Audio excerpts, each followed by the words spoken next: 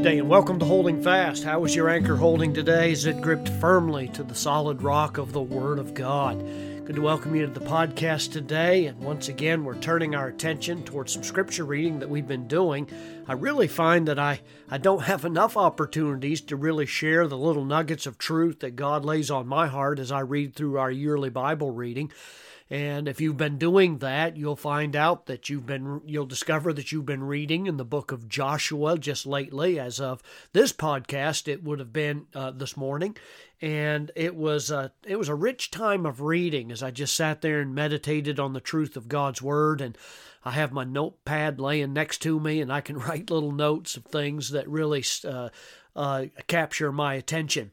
And in Joshua chapter 2, we read of a famous story that I've read about all since childhood, and it's funny how things kind of stand out to you differently as the years go by. But Joshua chapter 2 reminded me of a great stanza of a hymn that we sing in church sometimes. This is not a hymn history podcast, but there was a line from a hymn that came to my mind, and maybe you could recognize it. Wonderful grace of Jesus, reaching the most defiled by its transforming power, making him God's dear child.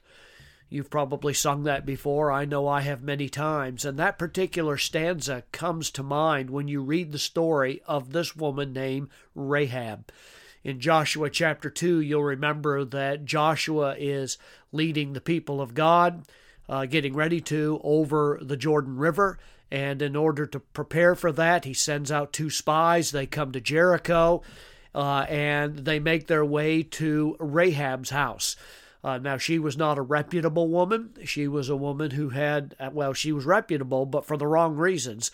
And the Bible says she was a harlot. And so they came there. Perhaps she ran a hostel or something of that nature, or a place where people would stay as they would come into town, which is often the case because every town is going to have a lodging place somewhere.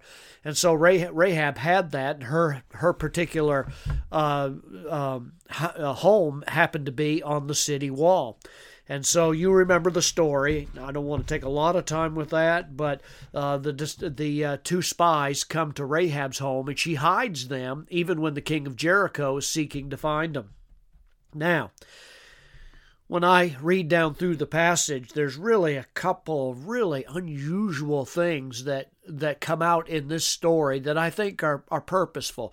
They're there for emphasis, and that is that, of course, the main character is a woman in this story. Her name is mentioned several times as her story is told throughout the Bible. The real theme of this whole message is kind of an underlying pointed statement that God is making. By the way, it's a theme that shouldn't surprise us. It runs from Genesis to Revelation throughout the whole Bible. You remember what Rahab hung from her window to identify her as the one who helped the spies? And if you remember what that is, it was what? It was a scarlet thread.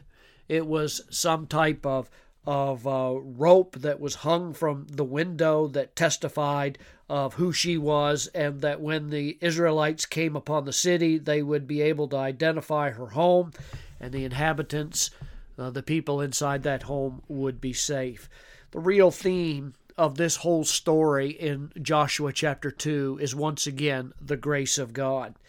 Not only when the Israelites crossed the river and they attacked Jericho, not only were they spared in the invasion of the city, but this God-fearing woman, interestingly enough, I'm just startled by this when I read the story, but interestingly enough, Matthew chapter 1 and verse 5 in the New Testament says that Rahab was in the genealogy of Jesus.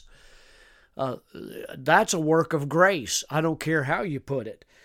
She's one of the few women in that Hebrew Hall of Faith in Hebrews chapter 11 that has, as it were, a star placed in the sidewalk.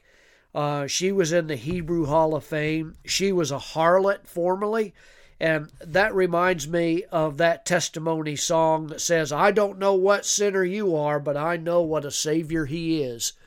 That's the case. And there's a lot of things that mark this spiritually changed woman. It's not something that you have to guess at, but it's a remarkable statement of her faith, the things that she comes out with. In fact, in Joshua chapter 2, her confession of faith is very commendable. I mean, it speaks volumes. She said in verse 8, now before, let's see here, let me get the right verse here. Verse 8 says, and before they were laid down, talking about the man, she came up unto them on the roof, and she said unto the man, I know that the Lord hath given you the land, and that your terror is fallen upon us, and that all the inhabitants of the land faint because of you. For we have heard how the Lord dried up the water of the Red Sea for you when ye came out of Egypt, and what ye did unto the 2 kings of the Amorites that were on the other side Jordan, Sihon and Og, whom ye utterly destroyed. And as soon as we heard these things, our hearts did melt, neither did there remain any more courage in any man because of you. For the Lord your God, He is God in heaven above and in earth beneath.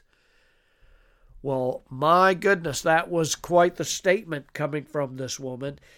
She literally had so little light of teaching compared to the rest of the Israelites, and yet that grain of mustard seed faith was of more value than we could possibly imagine, to the point where that belief made her willing to risk her own life among those that were in the city. And so certainly in that expression of faith, it's worthy of more. Look, verse 9, I just have to point that out. She said, I know the Lord hath given you the land. Now, maybe she heard that because of the strength of the armies of Israel. Maybe she was just stating that I know that you have the power to do what you want to do. But it appears to me that as we read the text, that she had an active faith that was very strong, stronger than even some people who call themselves believers. Of course, that prompts the question from all of us today. We have so much light from the Word of God, so much teaching from Scripture, and I think so often we're tempted to live according to what we think or how we feel rather than what God's Word says. Many know, that, for instance, that we're not supposed to be anxious or worried, but how many of us do it? I know it's a struggle we all have. Well, her choice for the God of Israel, which was in verse 11, her rejection of Jericho, was rewarded in the sparing of her life. Rahab had a desire for her family to be saved too. Did you note that in verse 12 and 13? I highlight that for you because it's good for us to meditate on. Verse 12, now therefore I pray you swear unto me by the Lord, since I have showed you kindness, that you also show kindness unto my father's house, and give me a true token, and that ye will save alive my father, my mother, my brethren, my sisters, and all that they have, and deliver our lives from death. You know, when somebody really has faith in the power of God and in His grace, they get concerned for others that are around them as well. And I think that's why we need to meditate frequently on our own salvation and forgiveness. In one of the Bible's most potent, powerful symbols, Rahab is literally told that she needs to put a scarlet thread in the window for her salvation.